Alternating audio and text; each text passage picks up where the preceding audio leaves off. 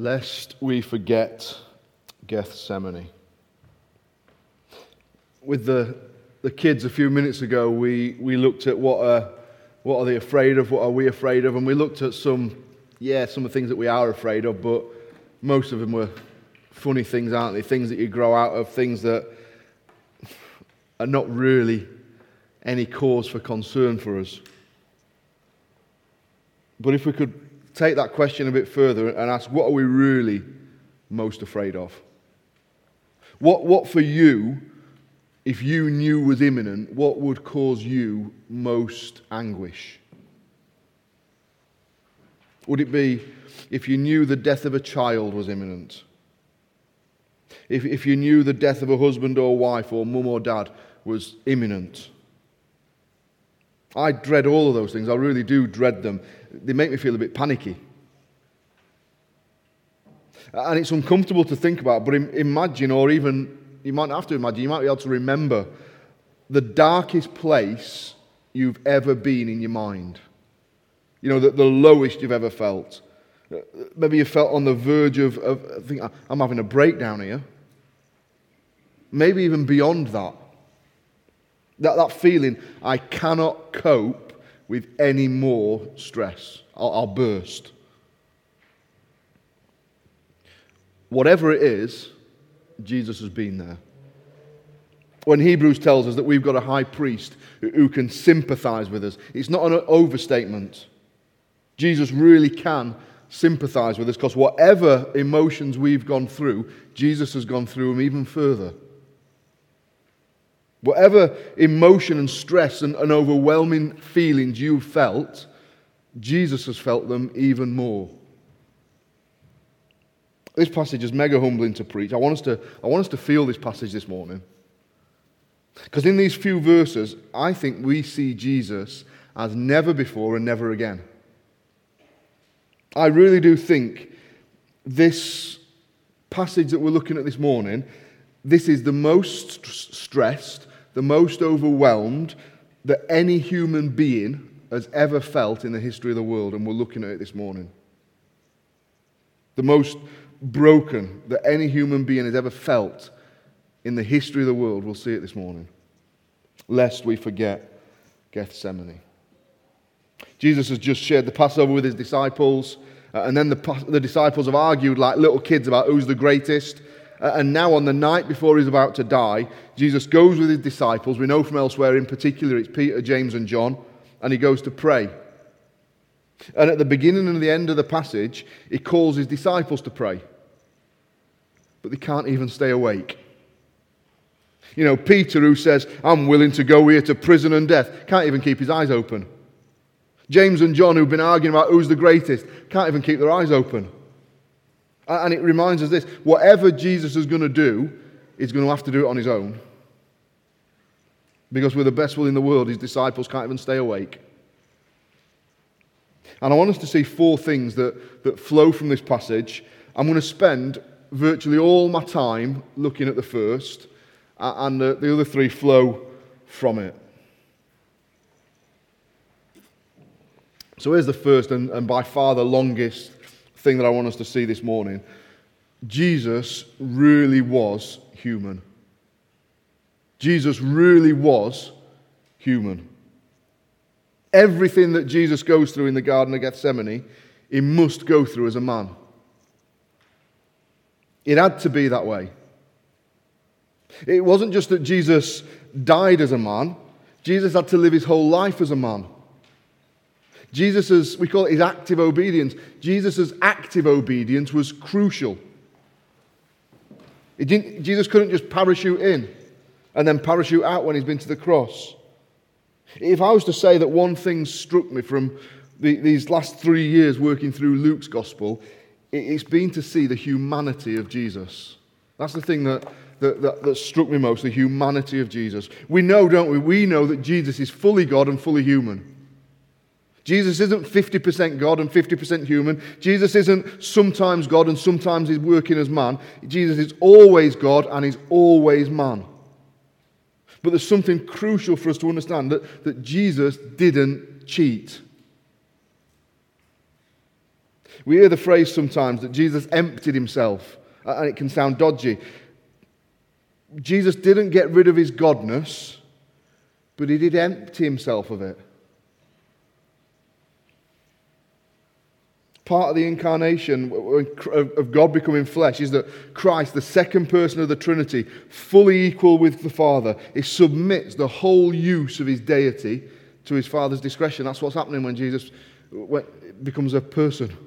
One writer puts it like this: God the Son placed the exercise of all his powerfulness and his all-presence and his all-knowingness under the direction of his Father. He did not give up those attributes, but he submitted their exercise in his life to his Father's discretion. Though he was sinless, he had a real body, mind and emotions, complete with inherent weaknesses. Do you understand what it's saying? Jesus didn't lose any of his abilities, but he gave over the discretion of the use of all those godly attributes to his Father, for his Father to let Jesus use them at his discretion, i.e. Jesus went through his normal life without cheating and using his godness because he had to live as a man. And when Jesus performed miracles, what was happening? It was his Father's discretion allowing him to. And this is essential to think like this. It's the ultimate head wobbler for me to think that Jesus had all these attributes, but he gave them over to his Father and he lived as a man. Jesus, the eternal Son of God, lives as a human being with all the restrictions and weaknesses that humanity brings, but without sinning and cheating ever. Without ever drawing on his godness for his own gain. For Jesus to win salvation for us, he had to do it as a real person. He couldn't cheat. If Jesus at any point in his life, for living out his life of obedience, would have used his deity, it wouldn't have counted. He had to do it as a man. We read, don't we? We read in Luke, and it astounds me. Jesus had to learn obedience. That doesn't mean that Jesus was ever rebellious, but he had to grow in obedience. It talks about Jesus increased in knowledge. How can that? Jesus is God. Well, he'd given over the attributes. He learned as a real person. It means Jesus would have had to learn to speak. The one who spoke the world into being had to learn to speak. He'd had to learn these things at his timetables if he did them. Jesus had done things that weren't sinful, but that showed the naivety of a child his age. Like wandering off from his mum and dad when he was 12. Jesus had to learn the Scriptures. How could Jesus quote all those Scriptures? Because he'd learned them. The Scriptures, Jesus didn't just instantly, he could have done this, but Jesus didn't just instantly, it's like out the Matrix, a cable plugged in your head and you download loads of programs. Jesus didn't just download everything he needed to know into his mind immediately. He could have done that, but he didn't do that. He learned things because he lived as a man and he wouldn't cheat. In Jesus' temptation with Satan in the wilderness, Jesus withstood Satan as a man. He didn't cheat. When Jesus was tired, he slept. When he was hungry, he ate. One person I've been reading went as far, he made me really uncomfortable, but I think I agree with him. Because he asked the question, could Jesus have gone to the cross as a 12-year-old boy? He asked the question, could Jesus have gone to the cross at the beginning of his ministry? And his conclusion is a careful no. Because Jesus still had things to undergo. Jesus still had obedience to learn. Jesus still had things to go through. And I find that astonishing, and almost I think it sounds dodgy, but I think I agree with him. Jesus couldn't and didn't cheat. Jesus had to live his life completely as a man with the physical limits of human life, physical limits of human experience. The Father had to get him ready for the cross. We mustn't compromise the truth that Jesus is fully God, but Jesus, we mustn't ever compromise the fact that he was fully, and it is fully, man. And so he went through all his life, all the trials, all the difficulties of life. He went through them, and through those situations, he grew. He grew in obedience, he grew in understanding, he grew in resilience. So that eventually, he's ready for the cross.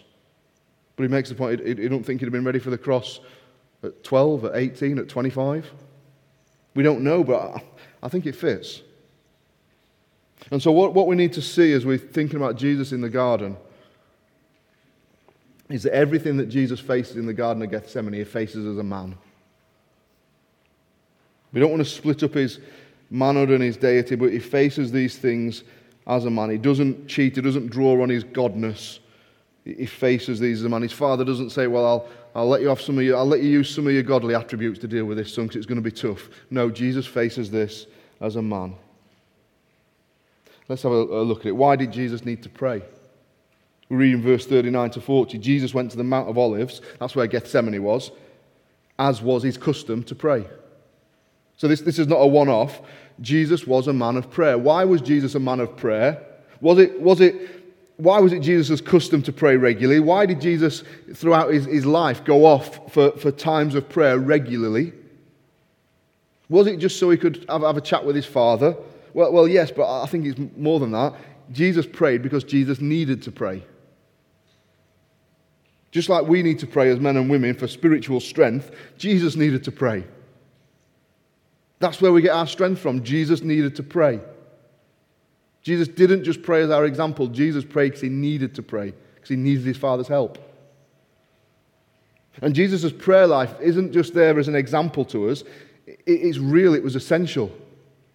Jesus couldn't have done the things that he did without praying. Why? Because he'd submitted the use of his divinity to his Father. He had to pray. And so Jesus goes about a stone's throw away from his disciples. He gets on his knees and he starts to pray, and his prayer's real. This is not a prayer just for an example of how to pray. It's a great example of how to pray, but that's not why it's prayed. As a human being, Jesus had exactly the same instinct as you and me to preserve life. Jesus had exactly the same instinct as you and me that didn't want to experience pain and distress and upset. What a masochist. Jesus had the same instinct as you and me have, that we don't want to suffer. And so he prays this beautiful prayer. Father, if it is your will, take this cup away from me. Nevertheless, not my will, but yours be done. I don't know if we realise how big a prayer that was. There's a series you could do on that prayer. As a human, Jesus had a human will. And in his human will, Jesus didn't want to suffer. This is a genuine request, I think.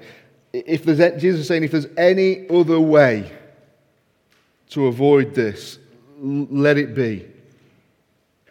But if not, I'll go through with it, because I want to do what's right by you, Father. If there's any other way that we can do this without me having to go through what I'm going to have to go through, say it now, Lord, but if not, I'll do it. And Jesus prayed that as a man. Let's not belittle that prayer. Let's not say Jesus prayed it, he knew what was going on. He did, but he prays this as a man. Jesus is asking the question, is there any other way for God's anger and God's wrath and God's judgment at sin to be satisfied apart from me having to go through the agony of the cross? The cup was the Old Testament image. It's like saying, Jesus is saying, take this destiny away from me. Take this portion away from me.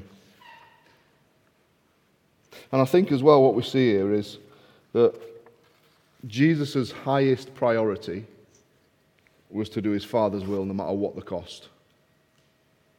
And let me pause and ask, because I think this is an example to us. Could we pray that? Could we pray, Lord, whatever your will is for my life, don't let me stand in the way.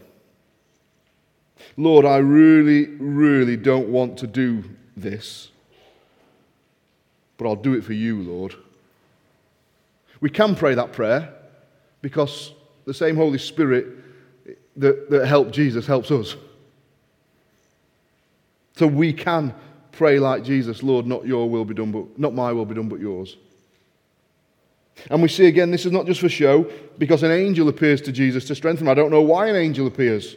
Why not the Holy Spirit? Why do we see it? Maybe it's a visual representation to us that Jesus needed help. But the point is, Jesus needed help. Jesus needed strength. And it comes from God. And then we see the verse for me that's so sobering. This is the verse that hits home, verse 44. And being in agony, he prayed more earnestly. Then his sweat became like great drops of blood falling down to the ground, being in agony. What's going on? Sweating like drops of blood. What's going on? I love this hymn, and we're going to continue to sing this hymn. Not today, but we will continue to sing this hymn, because I don't think it's a heretical hymn. I love the hymn. But it says, "For me it was in the garden, he prayed, not my will but thine."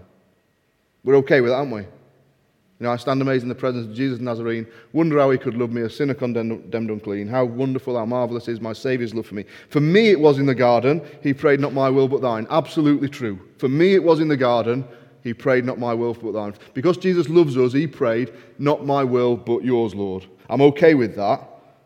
But what about this? He had no tears for his own grief, but sweat drops of blood for mine. He had no tears for his own grief, but sweat drops of blood for mine. I think they've got it wrong. I think they've missed the point. Jesus' tears in the garden aren't for you and me, they're for him. He's there praying. He's going to the cross for me and you, but his tears in the garden aren't for me and you. His tears in the garden are for him. His tears over Jerusalem were for the likes of me and you. His tears in the garden are for himself. They're not tears of sadness. They're not tears of sorrow. They're tears of terror. Yes, Jesus is doing this for you and me, but his tears are for what he's going to have to endure as a man. His tears are for what he's going to go through himself. There's a debate about the tears. Some people say, the tears, they were tears that were like blood. Other people say, no, it was actually sweating blood. There's a medical phenomenon, it's called diapedesis. It's when, because of stress and strain, the blood vessels in your forehead can pop. And you actually sweat blood. It was known to happen on occasion to young men in the war when they were about to go over the top of the trench. Occasionally, they'd be so terrified that the capillaries in the forehead had burst. What could make Jesus, whether it was that or sweating like blood, what could make Jesus so terrified? Here's the one who's in control of all things. What could make him so terrified? I don't think it was the thought of pain. We mustn't belittle the pain and the agony of the cross. I think we do belittle it sometimes. But lots of people have died in ways that Jesus died. And don't get me wrong, the pain would have been horrific, but the physical pain of Jesus' death wasn't the thing that's unique in all of history. I think Jesus is terrified of two things. The first thing, he's terrified of his Father removing his love and his comfort and his help and his presence. Jesus had never known separation from his Father, but he knows that tomorrow he's going to be utterly alone for the first time ever. But secondly, I think it's this, that Jesus knows he's not just going to experience his Father's absence, but he's going to experience his Father's anger. Jesus knew that he was going to experience all of God's wrath at the sin of every repentant person in history, and that his Father wasn't going to hold back. Jesus was about to bear the sin of the world. Do you ever feel, of course you do you ever feel overwhelmed with guilt? You know, even sins that you've been forgiven of, you feel disgusted about them. And yet we're hardened to sin, aren't we? I'm hardened to sin. Jesus had never sinned. Jesus' spirit, his conscience was so tender. He was so innocent. The tiniest sin that we don't even register as a sin would have made Jesus feel terrible, because he was pure. And he's becoming increasingly aware, the most vilest sins in history are going to be imputed to him tomorrow. Let me ask you the question. This is an uncomfortable question, and I was thinking, I'm not even going to say it. Do you believe that a truly repentant rapist can be converted? Do we believe that? Truly repentant. Do we believe that a truly repentant, horrendous abuser can be converted? Do we believe that someone who views filthy images can be converted if they truly repent? Do we believe that liars and gossipers and people who are full of hate can be converted if they truly repent? We have to say that we do believe that, even though it makes me feel uncomfortable. And if we believe that, what happens to the sins of those people? They don't just go away. Somebody has to take responsibility. And if that's the case, then what Jesus experienced in the garden was the knowledge that all of the filthiest sins in history are going to be laid on him. Jesus is going to experience the horror of the guilt of the filthiest sins in history as a man. And he's not going to have any help from his Father. Now, that doesn't mean that Jesus became those things. Let me be mega clear on that. Jesus did not become those things. But those things were imputed to him. Imputed means he was counted as those things. Those things were laid on him. Jesus took the blame for those things. He took the punishment for those things. He took the responsibility for those things. And as Jesus contemplates it, it almost kills him. It is no lie, this stress almost killed Jesus. Is Jesus the holiest, purest, kindest, gentlest, loveliest person ever to walk the earth? Never experienced what sin feels like. Never experienced what guilt feels like. Beautiful, spotless Jesus, and here he is terrified. He's starting to feel the weight of it all. He's starting to feel the malice of hell and all that Satan can throw at him as a man. Oh, make me understand it. Help me to take it in. What it meant for thee, the Holy One, to bear away my sin. Calvary was horrific. Let's not underplay Calvary. Calvary was horrific. I think this is the worst bit for Jesus, if I can say that. Because this is where the battle's won. The battle in his mind's won here. By Calvary, yeah, he's going through with it, but it's sorted, the resolve's there. But this is where he comes to terms with it. It's often worse, isn't it? Contemplating something. And here's Jesus in so much mental anguish that elsewhere it's described as unto death. He had sorrow as unto death. That's not an exaggeration. Jesus, this nearly kills him. It takes him to the limit of what a human mind can actually take. I think in this passage, Jesus is on the verge of a mental and emotional breakdown. He's on the verge of a nervous breakdown. Jesus has gone through his whole life completely unruffled. Nothing phases Jesus. And here is absolutely ruffled. Jesus really was a human being. Jesus was a real man. And then after all this, Jesus rises from his prayer and his disciples are asleep. Ones who said they were great. Well, Jesus, the man's going to have to do this alone. We've sinned as men and women, and because we've sinned as men and women, sin has to be paid by men or women. Jesus knew that. Now, when I say sin can't be paid for by God, I'm not trying to say Jesus isn't God, but you understand what I'm saying, don't you? That sin has to be paid by a human. Human sin has to be paid by a human. Jesus knew that, and he did it for us without cheating once. And we worship him, and we love him, and we adore him, and we say, I will do anything for you. What else does this passage teach us? Stuff that we've already looked at, so I'm just going to recap it. It teaches us that prayer is really important.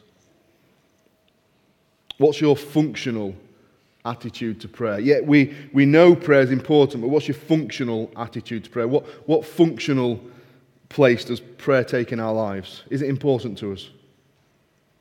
How on earth do we, as fallen, sinful people, expect to navigate trials and difficulties in life without prayer when Jesus couldn't? Prayer is really, really important. If it was for Jesus, how much more is it for us? Second thing is this: sin really is horrific. Sin really is horrific. Father, take this cup away from me. Nevertheless, not your will be done, but mine. If there were any other way for sin to be dealt with, Jesus would have gone that way. If there were any other way for sin to be dealt with, the Father would have brought it up. Your sin and my sin is so horrific that it needs to be punished. And either we'll be punished for it in eternity under a similar weight to what Jesus felt in the garden, or Jesus will do it on the cross. But let's be clear this morning, there's nothing you or me can do to deal with our sin. It's got to either be dealt with us in punishment in hell, or it's dealt with Jesus on the cross. Nothing we can do to pay for our sin. Nothing we can do to atone for our sin. Our sin deserves God's unfiltered, measured wrath for all eternity. But in the garden, against his earthly instincts, Jesus resolved to drink that cup for us. I'll suffer it for him. I'll take it for him. Do you really think that when, you hear this all the time, when we stand before Almighty God, do you really think that he'll let us off if he didn't let his son off? Sin's horrific, and only Jesus can deal with it. Fourthly and finally, what this passage teaches us mega clear is this: Jesus really does love us. Jesus really does love you. How can anyone ever say that God or Jesus isn't loving? How can anyone look at what's going on in the garden and think for a minute that God is indifferent either in his love for us or his attitude towards sin? That's the glory of Jesus in the garden, isn't it? The wonder of Jesus' love in the garden isn't that Jesus was fearlessly going to the cross. The wonder of Jesus' love in the garden, it's not that with no fear he's going to the cross. It's not that. The wonder of the glory of Jesus in the garden is that having weighed it all up, he went to the cross absolutely terrified. Jesus loves us more than we could ever imagine. He didn't go to the cross fearless. He went to the cross terrified. When we've been in heaven for 100,000 years and we're wiser than all the angels and we've got perfect intellects and perfect minds and perfect understanding, we still won't grasp how much Jesus loves us. We still won't grasp what Jesus went through in the garden. One commentator says something like this. He says, there in the garden, the perfect, all-powerful Father listened to his perfect Son's agonizing pleading for another way, and since there was not, he willed the death of his Son. What a blasphemy it is for us to think that sin doesn't matter. What an outrage for us to think that we can be good enough for God without Jesus. What a slur to think that God doesn't love us. For me, it was in the garden. He prayed, not my will, but thine. He sweat tears of blood for his own grief, but still went to the cross for sins that were mine. We're going to sing, Lest We Forget Gethsemane.